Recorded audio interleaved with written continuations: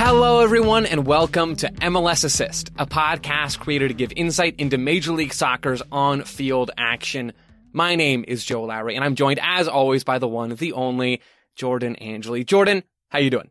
I'm good. How are you, Joe?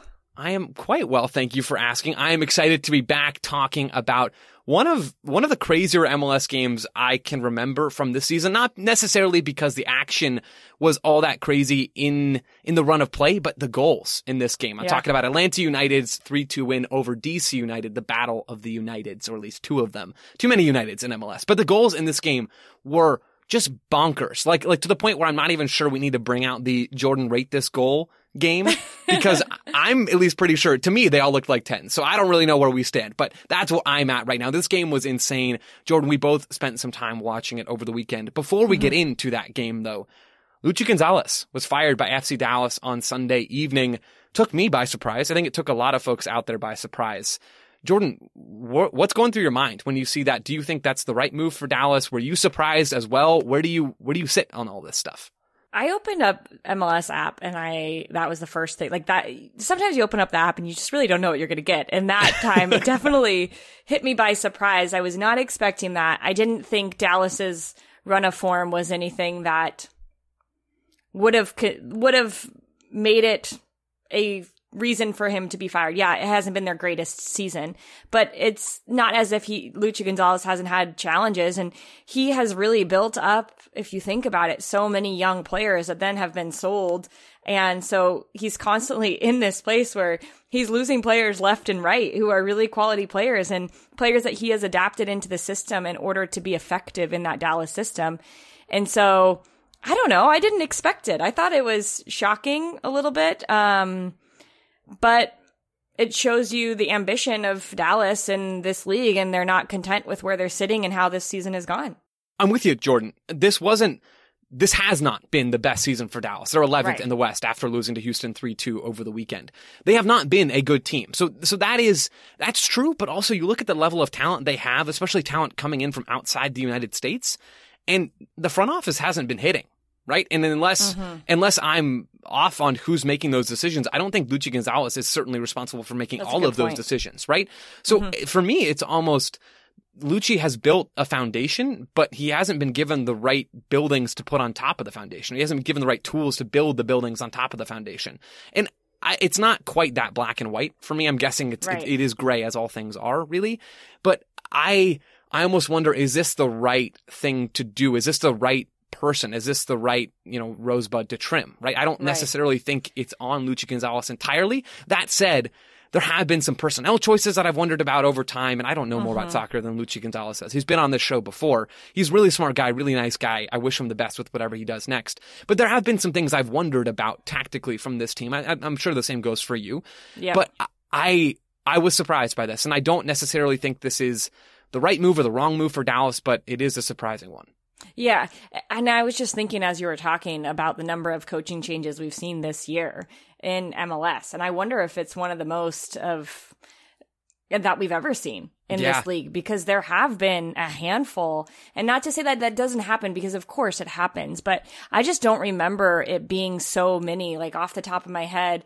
RSL, Vancouver, Dallas, Atlanta, Toronto. Yeah. Is there any more that you can think of? 5. That's 5 teams. It's a lot. Yeah. The turnover is real. No one is safe. Okay, yes, in today's Major League Soccer. Peter Vermes is definitely safe, but that's fine. So craziness happening in MLS, craziness happening off the field, craziness happening on the field. Jordan, let's get to the game that we're here to talk about. Gonzalo Pineda versus Hernan Losada, 2 new head coaches in the grand scheme of things for this season. I enjoyed this one a lot. Let's go through the lineups. Let's talk about some of the approaches. Jordan, let's start with Gonzalo Pineda's Atlanta United. How did you see them shaping up in this game? Who was where? Give me all the details. Yeah, they looked to me like they were starting in a 3-4-2-1 with Joseph Martinez as that highest player, Barco and Moreno right underneath them in that 2 line. And then across the back, they had Walks, Franco, and Campbell, which I honestly don't know the status of Robinson, and I think he might be injured or didn't. I think he was just getting a break. Yeah, he didn't play in this game. Pineda said.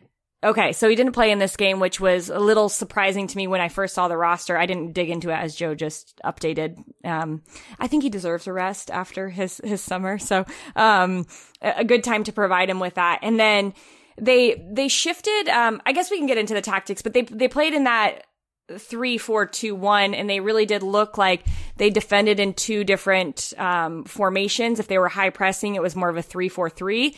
And if they were in a low block, it was a 5-3-2 is what I noticed.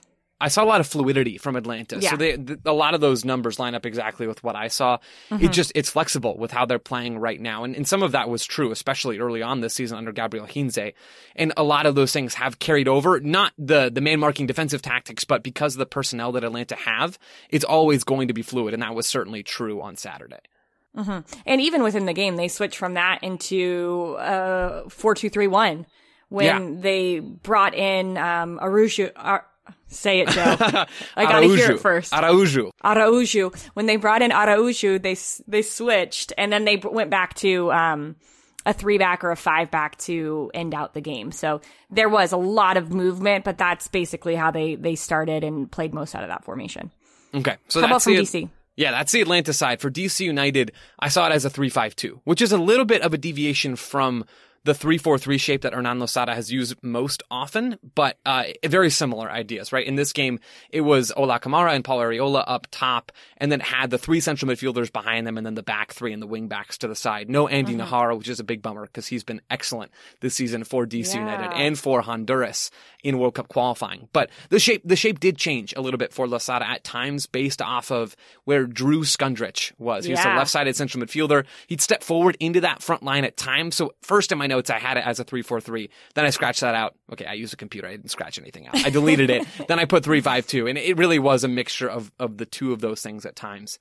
And it was fluid, obviously. Yeah, I'm glad you said that because I did see it as a 3-4-3 with Skundrich, especially in defensive roles. Yeah. Playing more in what would be a 3-5-2 or a 5-3-2. He filled in that central midfield line defensively, and then attacking wise, I felt like, there is so much, both of these teams have a lot of movement in between the front lines once they're attacking. So I think that it was just, as you said, a lot of fluidity there.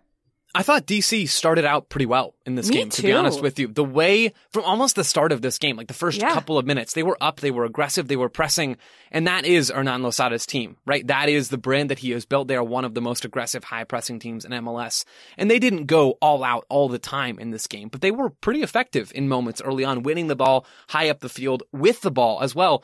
I really liked Gressel and Kevin Paredes as the right wing back and left wing back, respectively. Both really skillful players, different. Gressel's more inclined to bend that ball in behind, but Paredes did some of that too from the left side. So I liked that pairing. I thought those players brought the most creativity on the field, which is good, but also if you're DC United, that's not exactly where you want to be. You want to have creativity in central midfield, at least a degree of creativity. You want to have that with your wingers to feed Ola Kamara. And I thought when they had the ball, if it wasn't at the feet of Julian Gressel, who wasn't perfect in this game in the ball, he had a couple of turnovers, or Paredes, they lacked a lot of movement, and they lacked a lot of ability on the ball, I think, to actually break Atlanta United down.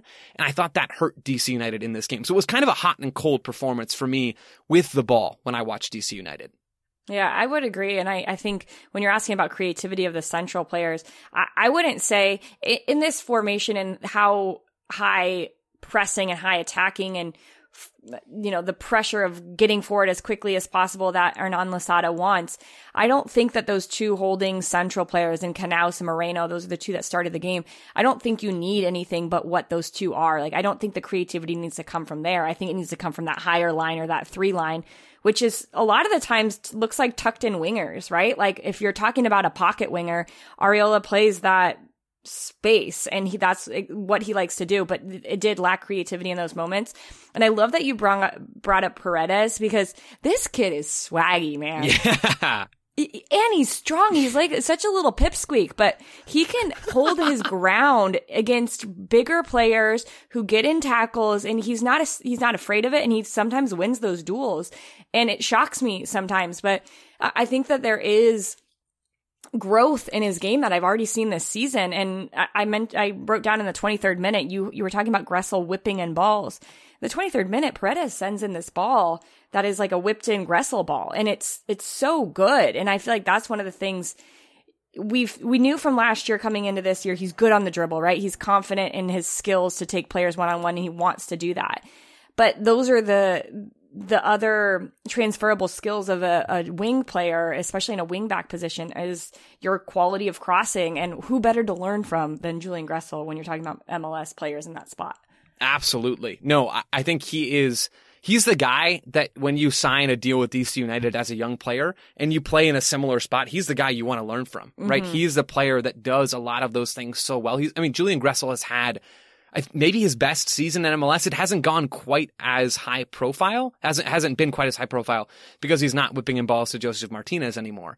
But the way that he's created chances for DC from that right wing consistently this season has been phenomenal. Working with Paul Arriola when Arriola's healthy, working with Andy Najar when all three of those players are on the right, they can interchange, they can combine, and that's been DC United's biggest asset, I think, this season, then leading to Ola Kamara getting those scoring chances. So I think it's exciting for Paredes to have a chance to watch Julian Gressel and work with him on a regular basis. The missing piece for DC, I thought, in this game, at least with the ball, was Edison Flores. And we saw it later on. He scores DC United's second goal, which is a banger from outside the box in the 94th minute. And a half volley strike that makes it 3-2. And DC still don't get a result from this one. But what a strike from him. But I thought when Flores comes on, it shifts the shape into the 3-4-3 full time. I think it was a lot more consistently that front three as opposed to the front 2-3 hybrid thing.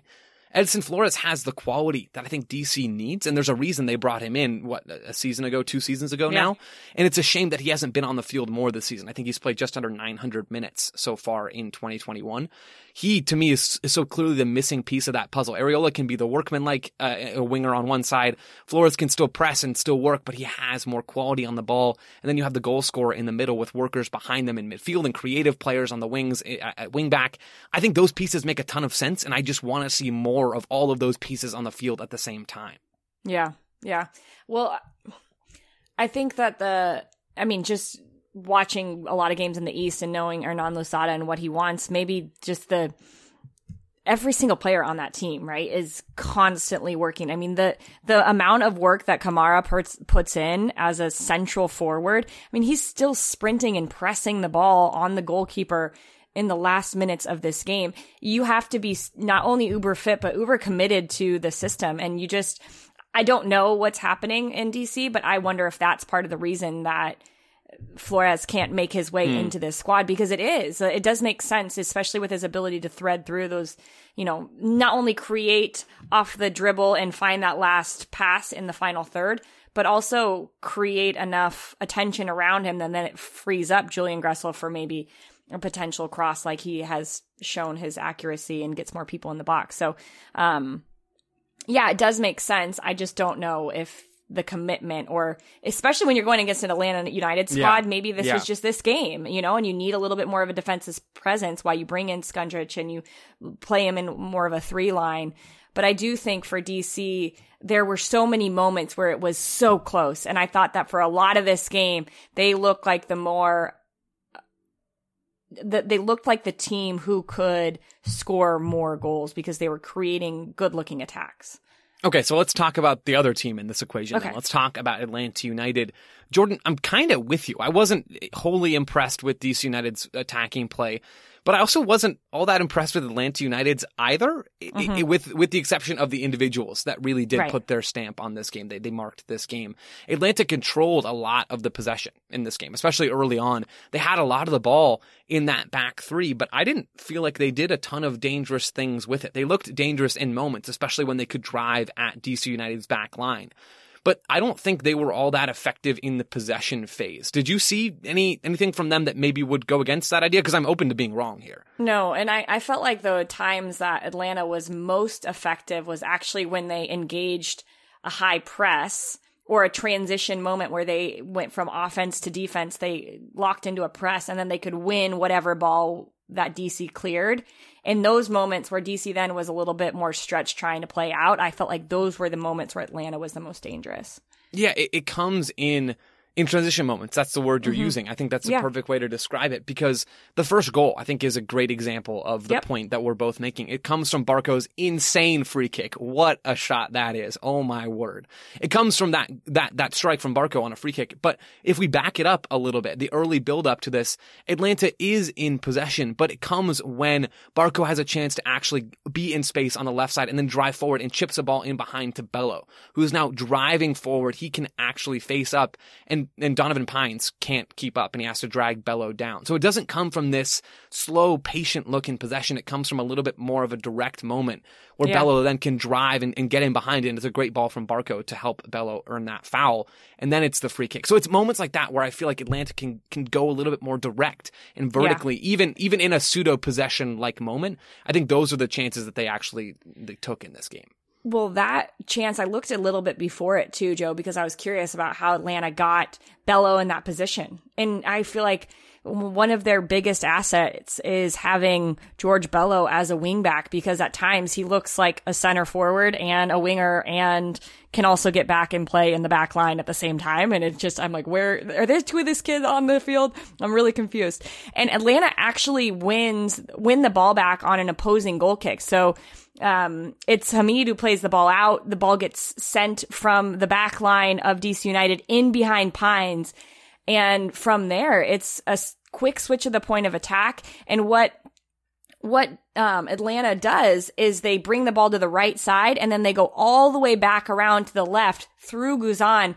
And the cue for DC United to high press was what, Joe? Do you remember seeing this time and time again? Fill me in, Jordan. It's a back pass. So Atlanta sends it to their right side, and they get it to Lennon, and he takes a back pass to find one of his center backs, and DC United say, okay, we're going to start to press. And then they keep pressing, and it goes all the way back to Guzan. And as it swings out the far side and goes to Anton Walks, what happens is it's Russell Knaus who's trying to step up into the midfield and be that next line of DC's press to get on Rossetto or Sosa. And when that happens, then there's space on the wing and on the channel to make that wing back for DC United make a decision. And in this point, it was Julian Gressel. He had to decide, okay, do I step to Barco or do I stay with Bello, who's in behind me because of that goal kick a long time ago, and stay with him, or do I pass him off to Pines? And it was that indecision because of the switch of the point of attack and engaging DC United in their high press that Atlanta could then use that stretch to their advantage and find Bello in a place where he just made Pines uncomfortable by slipping in behind. So it was a really smart play, and it was a good recognition that Knaus left that center space, which he was really good at occupying. And once he did, Atlanta punished them. Jordan, that is great analysis. I love that. It's so detailed. The second goal is another sort of manufactured transition moment where DC United are stretched. And this one is even more on DC United, right? Can I just add? It's off a goal kick again. Right. Yeah. So it's a chance where DC United have the ball and they're building it out of the back, and the camera just cuts to it a little bit late, but they lose the ball. DC does. And Barco then gets on it and slips the ball into Joseph in the box, and it's too easy. It's classic Joseph Martinez with that finish. But it's another moment where Atlanta capitalized using their attacking talent, or in, the first goal was more Bello and Barco getting on the ball. But in this moment, it's all of the straight up front runners, and they're getting involved in taking advantage of mistakes. And I think that's when Atlanta United's at their best. And those moments typically come in transition. So you see that on the first two goals. You really even see it on the third goal very quickly. DC United corner, Atlanta United counter through Marcelino Moreno, who's on the right wing in this particular sequence. 3 DC United players can't take Moreno down. And this is kind of inexcusable defending, honestly. And Moreno eventually breaks into the box and cuts it back for George Bello, who sneaks behind Donovan Pines and scores, and it's 3-1, and the game's pretty much over at that point. So all 3 of these moments come in some sort of situation where DC is stretched defensively. And if you're a team prepping to face off against Atlanta United for the rest of the season, you have to work on eliminating those moments. Because like we said, they weren't hugely dangerous with the ball in possession in those slower moments. And they had a lot of the slower moments in build-up against DC's press. But when they can break forward and get the ball to Barco or get the ball to Luis Araujo, who was just insanely good in this game and has been one of the best players in MLS since he's come to this league, when you get the ball to those guys, when you get the ball to Marcelino Moreno on the break, good things are going to happen or bad things are going to happen for you if you're the opposing team. So you can't take Atlanta United lightly at this point under Gonzalo Pineda. Exactly what you just said. I think back to when the Columbus Crew played Atlanta. That's exactly how Moreno and Bello scored the first goal. It was in those transition moments that you said, and staying compact and minimizing those spaces. And I think for the most part, DC did a really good job of doing that and making Atlanta try to break them down. But it was in those transition moments, and Atlanta is turning back into that team where they taste the blood in the water and they're like, oh, there's a little bit of space. We're going to go. And I think Araujo is that perfect player for them, because there's moments where, man, it feels like Miguel Almirón is back on the field, just gliding in space on the dribble, and shifting the defense. If you have time to go watch this game, the 70th minute is, I think, the perfect look at something different that Araujo can do, and how Atlanta used that space that they created wide to create an overload there. And it got Lennon and Rossetto into the channel, but then from that, it's Araujo just being the playmaker and making everything look so easy. So, this is an Atlanta United team that I don't think anybody wants to play right now, because they do have that swag and that confidence, and a scoring Joseph Martinez that, when that guy's feeling it, you never want to be the next one up. Mm-hmm. No, you do not. And Atlanta United, with that win, are now in the playoffs. I mean, not for sure at this point, but they're in the playoff field right now. I realized I said that wrong. DC are out. So things are really tight in the Eastern Conference right now. Mm-hmm. It's going to reshuffle a bunch of times, I'm sure, between now and game 34. But this Atlanta team is looking a little more dangerous. They've won a couple of good games since Pineda's taken over. They lost 2-0 to Nashville in his first game. Not a very good performance from them. But then they followed that up with a 3-0 win over Orlando, who's a solid team. And then they beat Cincinnati 4-0 midweek, and then just won this game against DC United 3-2. The results are starting to add up, and credit to Gonzalo Pineda and the players for that change in form and for the fact that they're climbing up the table. They're not a team that anybody wants to play. One more quick note from me on this game, Jordan, before I flip back to you, if you have anything to close us out on. We started with DC, and I kind of want to end at least my thoughts with them as well. We gave credit to Atlanta, and we gave some credit to DC for their press and things like that, the wingbacks. But I just want to give some credit to Hernan Losada for just a second. The way that he has changed this team, and they may not make the playoffs, they may, and even if they make the playoffs, they're probably not going to make a deep run in the playoffs, but still, I can't stress enough how much I appreciate what Losada has done with this team. They're fun again. And they haven't been fun consistently in a while. The Wayne Rooney and Lucho Acosta era was fun. But Ben Olsen, the end of that Ben Olsen era was rough. And DC was bad. They were bad to watch, and they were a bad team on the field. Now, I think they're generally a good team on the field. I think they're better than their points total indicates. And they're a fun team to watch. It's hard to do that stuff so quickly, and the fact that Hernan Losada has done that without drastically changing the squad, really, I mean, he has changed the squad some, and he has had different players brought in, but I just am incredibly impressed with the work that he's done coming over in his first season, a young coach coming into MLS, the first place outside of Belgium that he's ever coached. Just so impressive to me. And Hernan Losada has done a great job, and I'm really interested to see where this team goes from here with him at the helm. Yeah, and it didn't look like it was going to be that way. No. It started off rough, and some of his comments about his players and where they were at fitness-wise were like, ooh, buddy, like, how is this going to work out for you? But it does seem like there is an understanding and a trust now within that group, and you see it on the field and how they work for each other and how they cover space, and they still have that bite and the grit and the tackles and, a little bit of what Ben Olsen and DC United was, but now they have it with structure in how to play this high attack, quick pace, get forward in your face soccer. And it is much more entertaining. I will just like to say, if you're watching this game, if you're going to go back and watch this game, you could probably cut out the last 20 minutes of the first half. Yeah. Did you feel like it was, sometimes when this was, to me, like, I know a lot of people are playing this 3-back system with a variety of different ways in front of it.